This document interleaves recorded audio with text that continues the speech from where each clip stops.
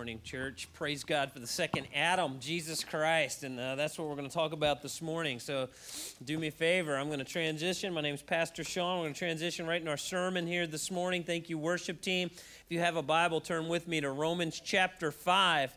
Romans chapter 5, verse 12, and we started a series last week called Authentic. If you're prepping for your small group, take out your note sheet, okay? Follow along with me. It's a great way to prepare for your small group. If you're not in a small group, it's not too late. We would love for you to take this 6-week journey with us through this series called Authentic, and I kind of seized on this title because at our church, our vision statement is to develop authentic followers of Jesus Christ. So I wanted to spend some time on the word authentic this fall and talk about, man, what is it that we're after? What does it mean to be authentic? And so last week, and this series kind of builds on itself, okay? So last week, we spent the whole week talking about the broken design of creation.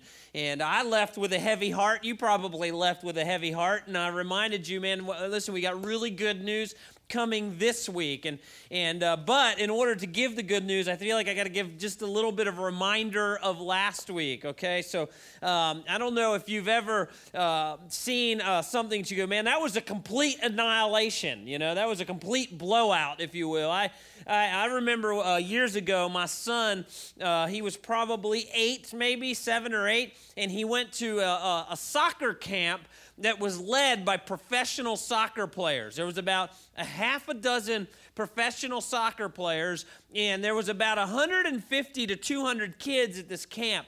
And so day one was Monday, and these players set the expectation that for these kids, that at the end of the week, these kids were going to play a game against these 6 professional athletes, okay? So the kids were excited, and it was kind of their way of doing discipline, because they told the kids, if you're not good throughout the week, you don't listen to your counselor, you know, you won't get to play in the big game at the end of the week. That was day number 1.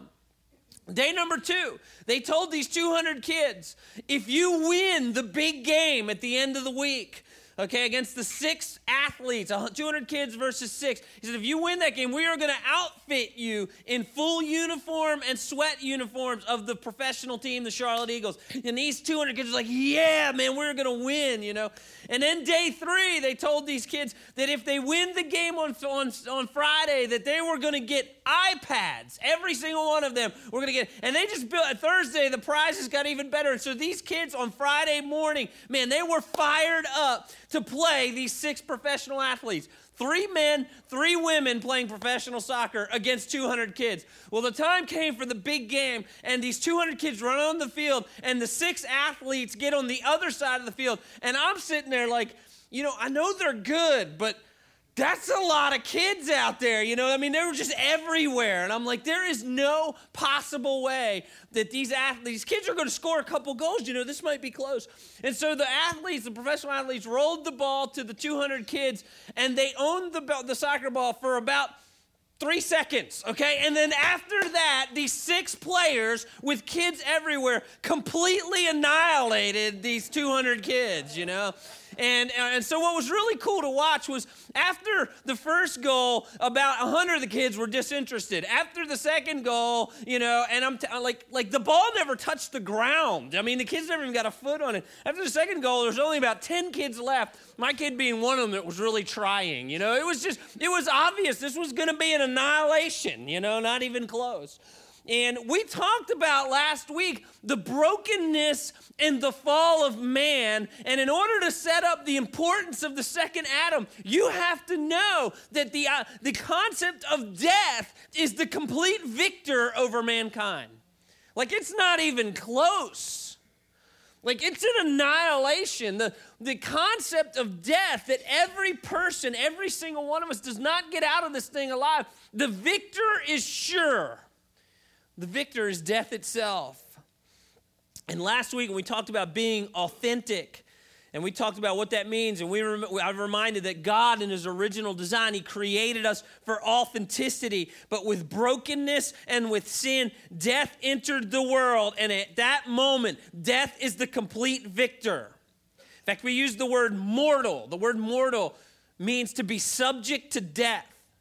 And every single one of us is subject to death. In fact, we don't even like to discuss the word. When the pastor talks too long about it, we get uncomfortable. We don't like to go to hospitals. Most people don't even like to visit the hospital because it just reeks of mortality, doesn't it?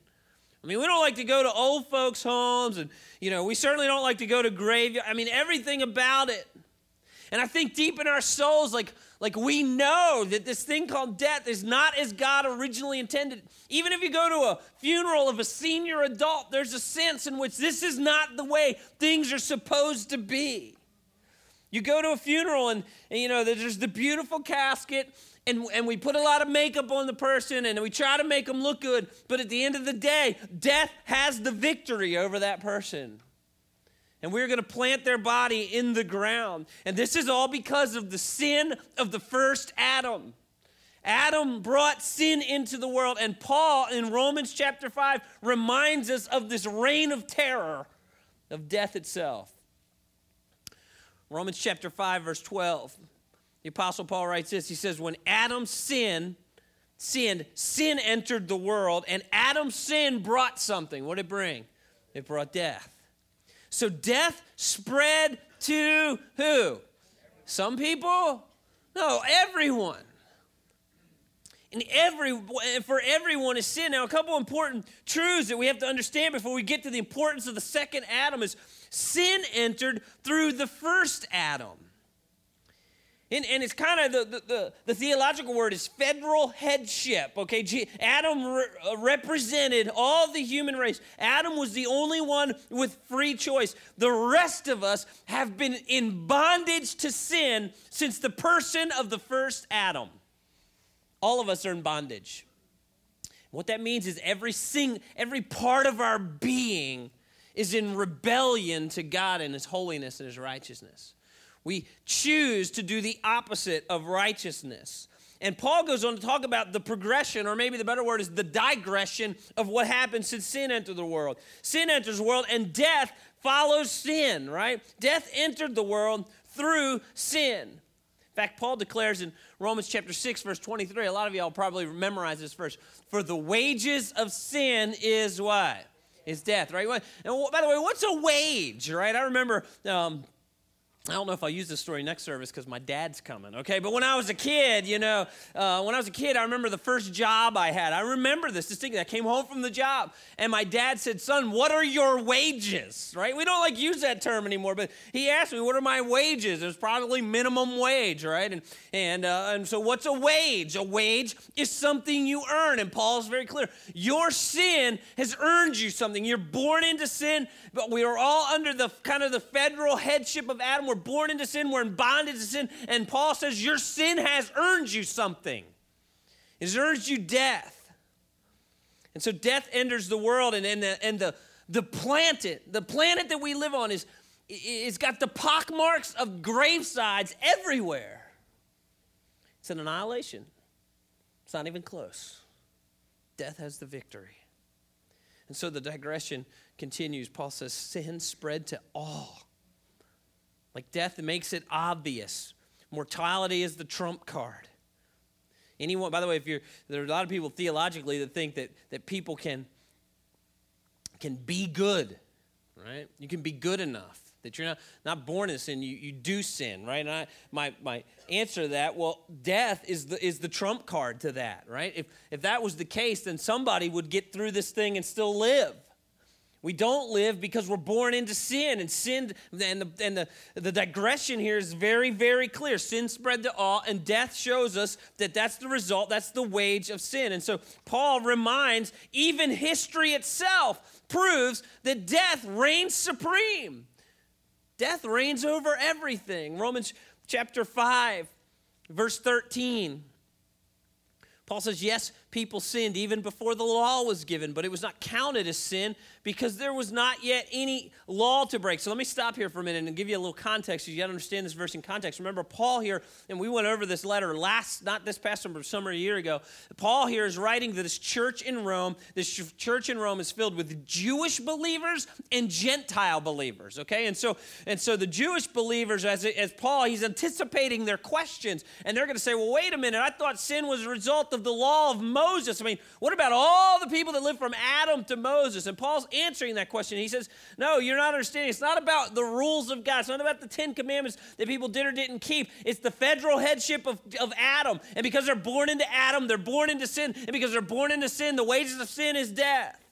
He says, because everyone, verse 14, still everyone died from the time of Adam to the time of Moses, even those who did not disobey an explicit command of God as Adam did.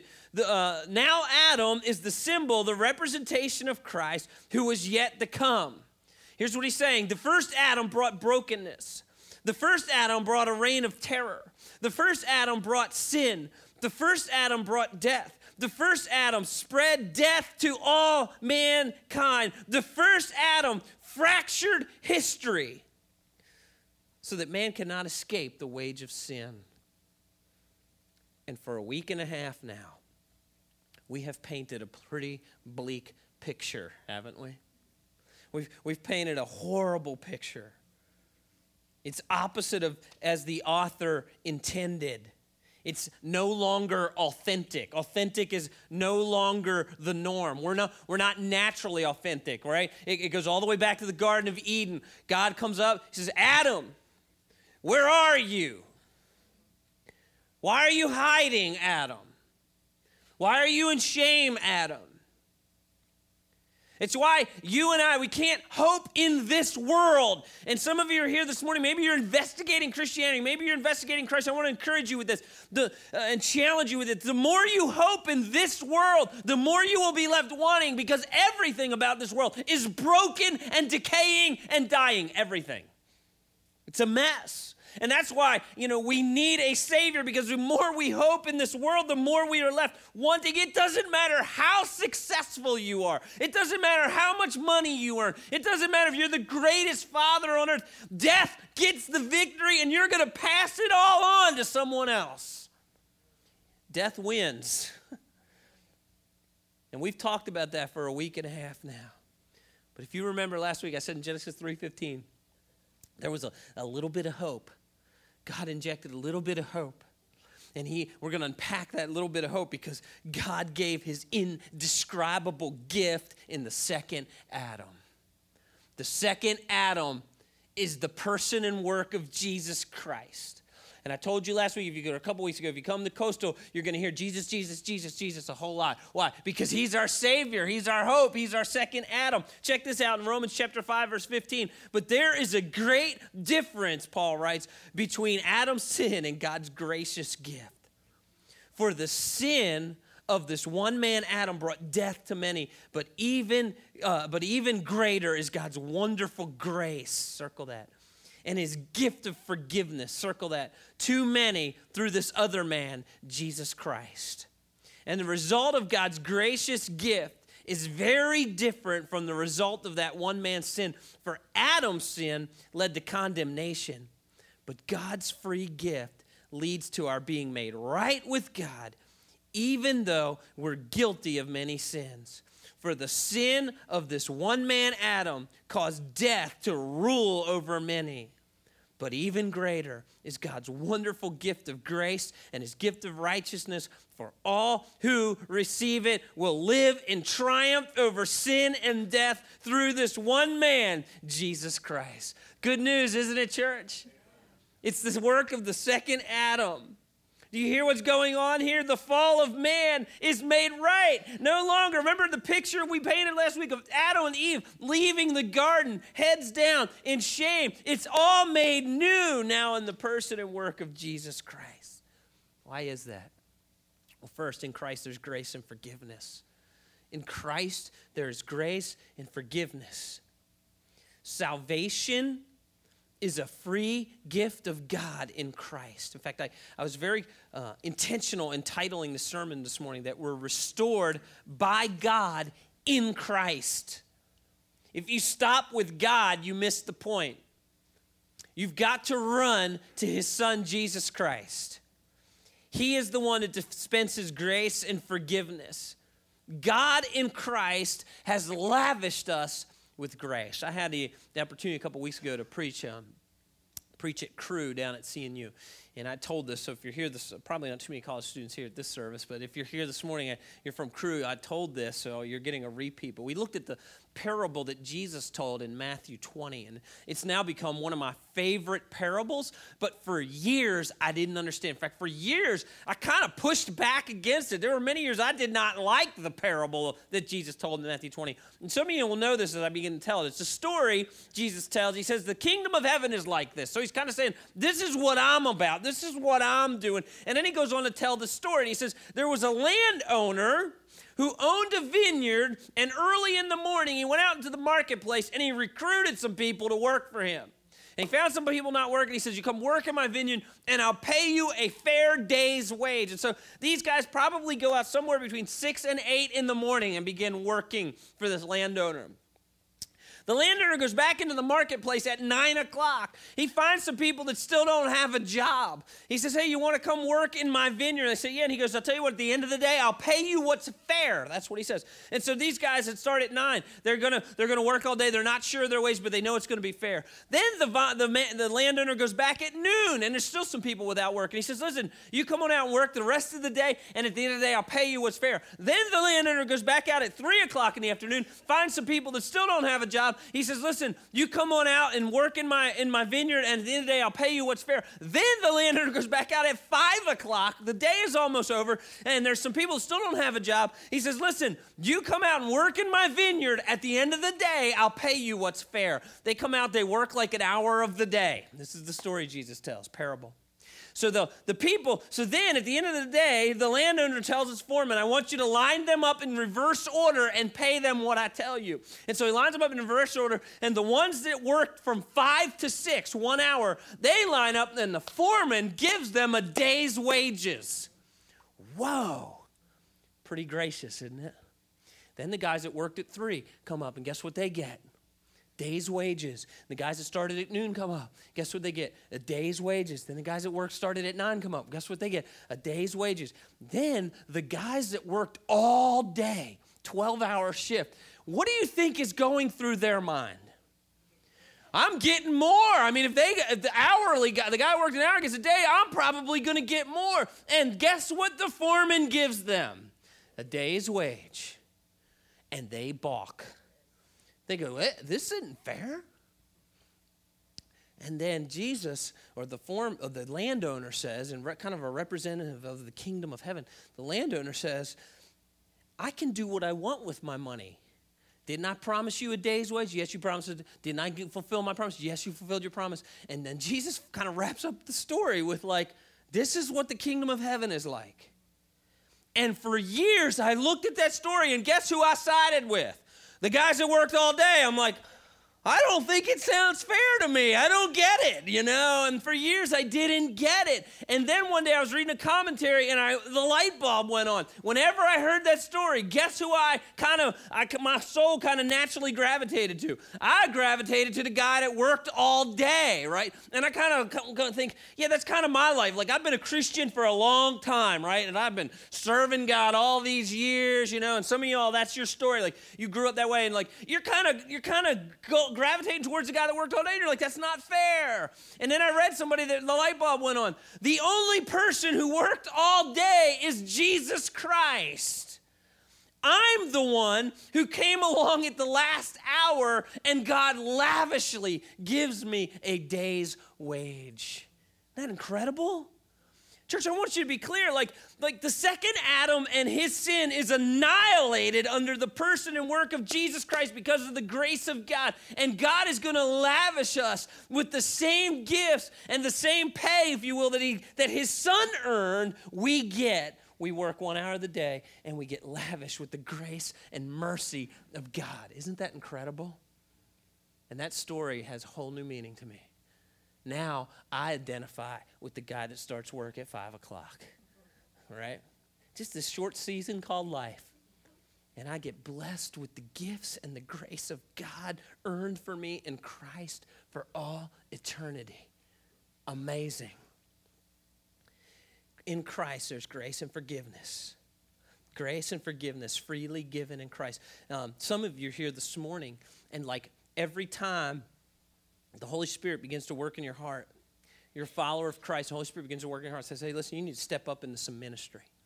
You need to take some leadership. You need to be an apprentice in a small group so that we can double our small groups by this time next year. Okay? Pastor Jeff just said we have 40% in our small groups. It really needs to be this time, the 2 seasons, it really needs to be around 75 or 80%. Okay? But the problem, you know why we don't have enough? We don't have enough small group leaders. That's our issue.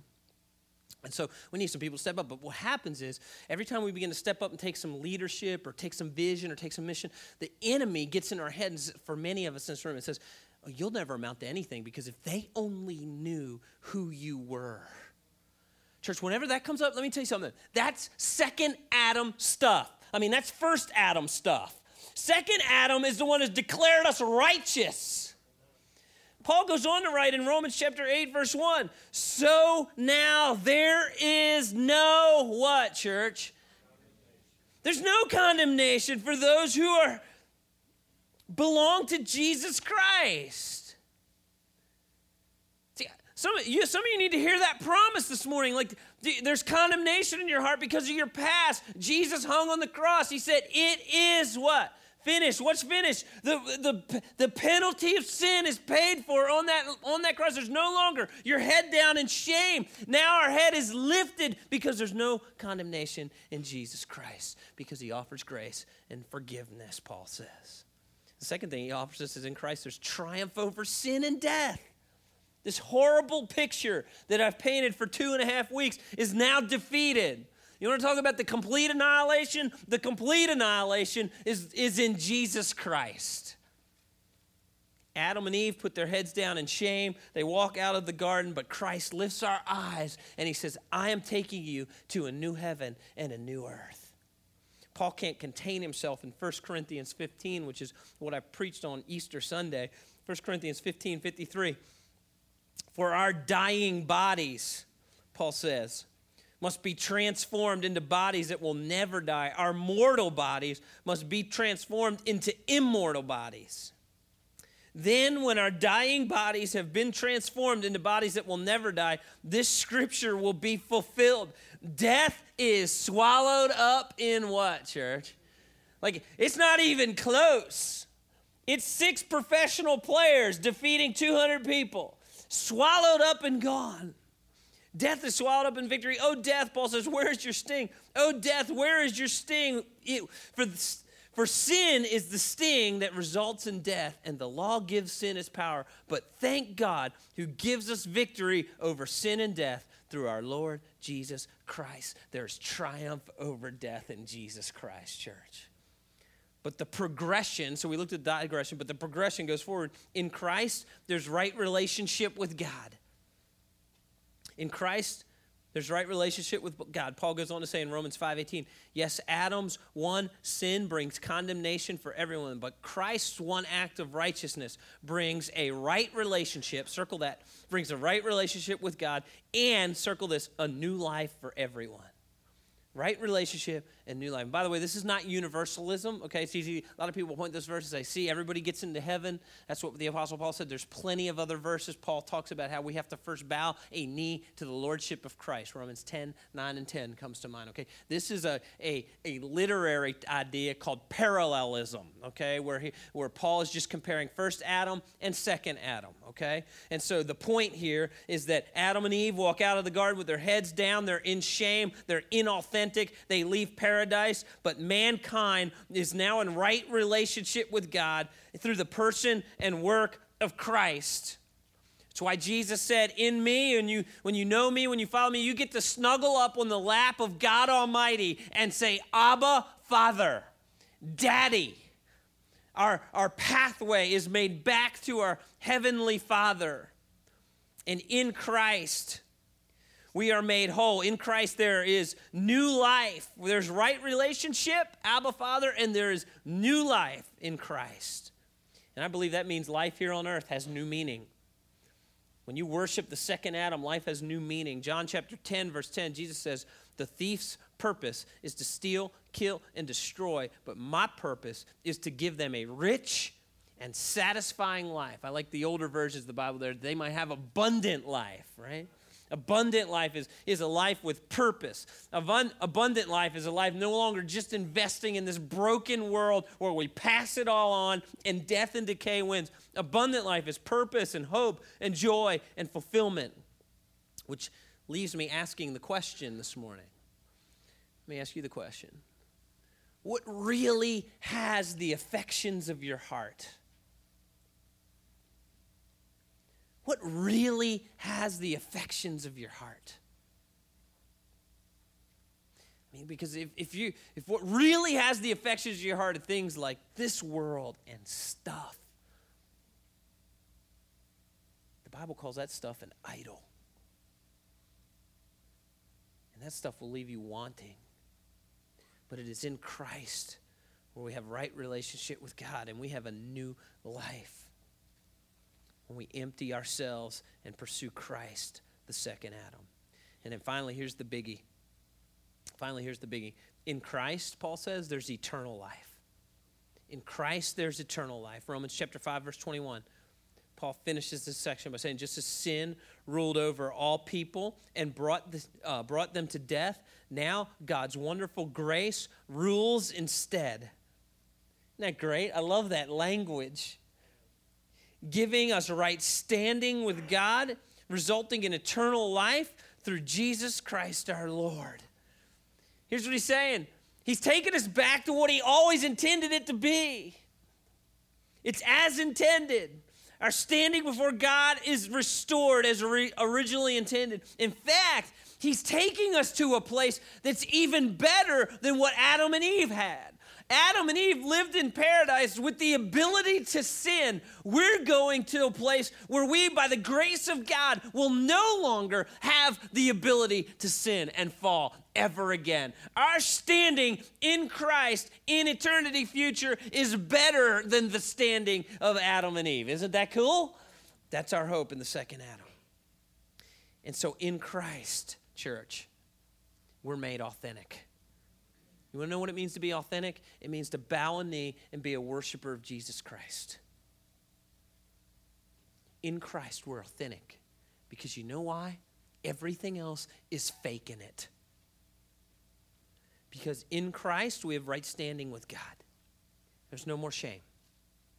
In Christ, our past sins are forgiven. In Christ, our current sins are forgiven. In Christ, our future sins are forgiven. In Christ, we get to grow in righteousness. In Christ, by the power of the Holy Spirit, we grow to love the things that God loves, and we grow to detest the things that God hates. That's why if you're a believer, man, and you sin, what happens is there should be a moment, a time of grief in your heart. Man, God hates sin. He hates it so much, he crucified his son for my sin. And we grieve it, and then we move on. Christ, I have nothing to hide. In Christ, I have nothing to hide from God. And quite frankly, I got nothing to hide from others. See, some of you here this morning, you're hiding. Let me tell you something. God already knows. Okay? And so you think it's a big secret. It's not a secret to God. And the sin and the shame that you feel has been paid for on the cross. And when you bow a knee to the lordship of Christ, the "it is finished" goes out for your sin. And the Bible says our sins are forgiven as far as the east is from the west. That's a long way. In Christ, I have nothing to hide. If you remember last week, I gave you the Webster definition of authentic. Remember? Webster said this: authentic means it's not an imitation. You are made real in Christ. Nothing to hide. Webster defined authentic as not as conforming to fact or reality. In Christ, you get to build your life on righteousness and truth. Webster defined authentic as being able to reproduce essential features. In Christ, you get to reproduce the features of God in righteousness and holiness. I told you last week that the first 3 chapters of the Bible painted this really bleak picture of humanity. And then the rest of this book is the story of God pointing us to the second Adam. And then the Gospels is where the second Adam is revealed to us.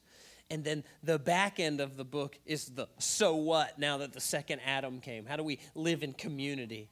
And the final chapter, the final book of the Bible is reminding us of eternity future. And the victory that began on the cross will find its completeness in the return of Jesus Christ when the second Adam returns. And the rest of this book points us towards the second Adam. You know, this past week, someone sent me a video. Laura Rogers sent me a video. It was a great summary of the first 2 weeks of this series, Authentic. This video is called True and Better. Watch this.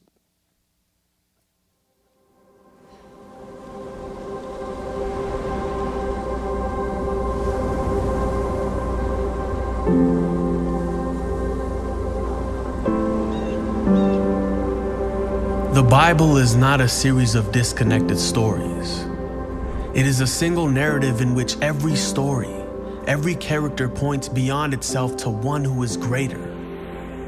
The story of Adam and Eve is not just about the first man and woman.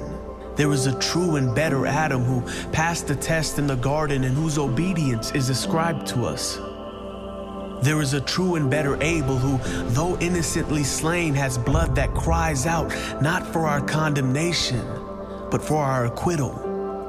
There is a true and better Abraham who answered the call of God to leave all the comfortable and familiar and go out into the void to create a new people of God.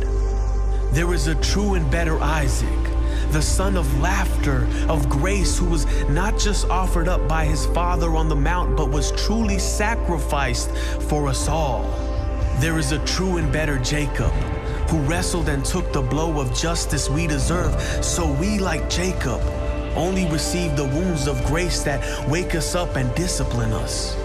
There is a true and better Joseph, who at the right hand of the king forgives those who betrayed and sold him and uses his new power to save them. There is a true and better Moses who stands in the gap between the people and the Lord and who mediates a new covenant.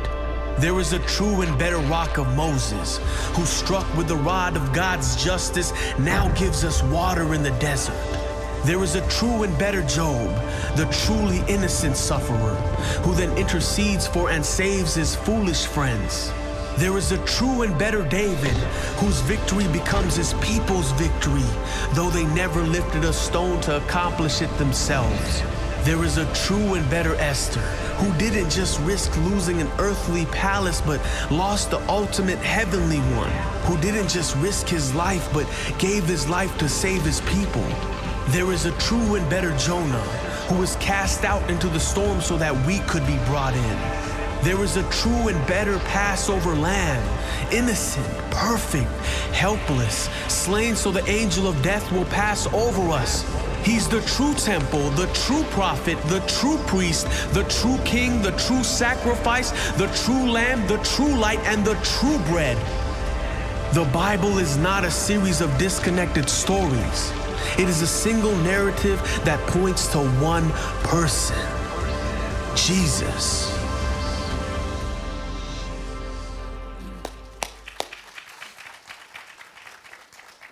I want to encourage you this morning. And if you are hoping in the things of this world, it is broken. There is a true and better Savior, the second Adam, Jesus Christ. Let's close with prayer. Heavenly Father, we as your church body this morning give you praise. Our applause is for our Savior, the second Adam, Jesus Christ. Our applause is in thanksgiving to grace. Our applause is in thanksgiving to mercy, God, that we have received. Our applause, God, is in thanksgiving for a hope, an abundant life, joy and purpose in this life, and eyes forward to your return. Our applause, God, is an act of worship to you for your gracious gift of the second Adam, God's Son, Jesus Christ. We give you praise. We give you thanksgiving. We thank you for the opportunity to no longer live life in shame and brokenness and in hiding, but to live in a manner in Christ that's authentic. And we pursue our authenticity in our Savior, Jesus. And it's in his name I pray. Amen. Church, this is our offering time. And if you're a guest with us this morning, first of all, I want to say thank you so much for being here. And I want you to know we are not after your money. This is just one of the ways we worship God and give thanks at Coastal. So don't feel any obligation to give as a guest. We'd love to have one thing from you. On the side of that bulletin is a tear-off. And if you would just fill that out, we want to send you a thank you card for coming. Maybe you're here this morning, man, and you've been struck by the need to know God's Son, Jesus Christ. I want you to know we have our prayer team members. They wear purple shirts, man. They sit up front. They would love to minister to you in prayer, love to explain to you how you can connect with the second Adam, God's Son, Jesus Christ, and they're here to minister to you. Joey?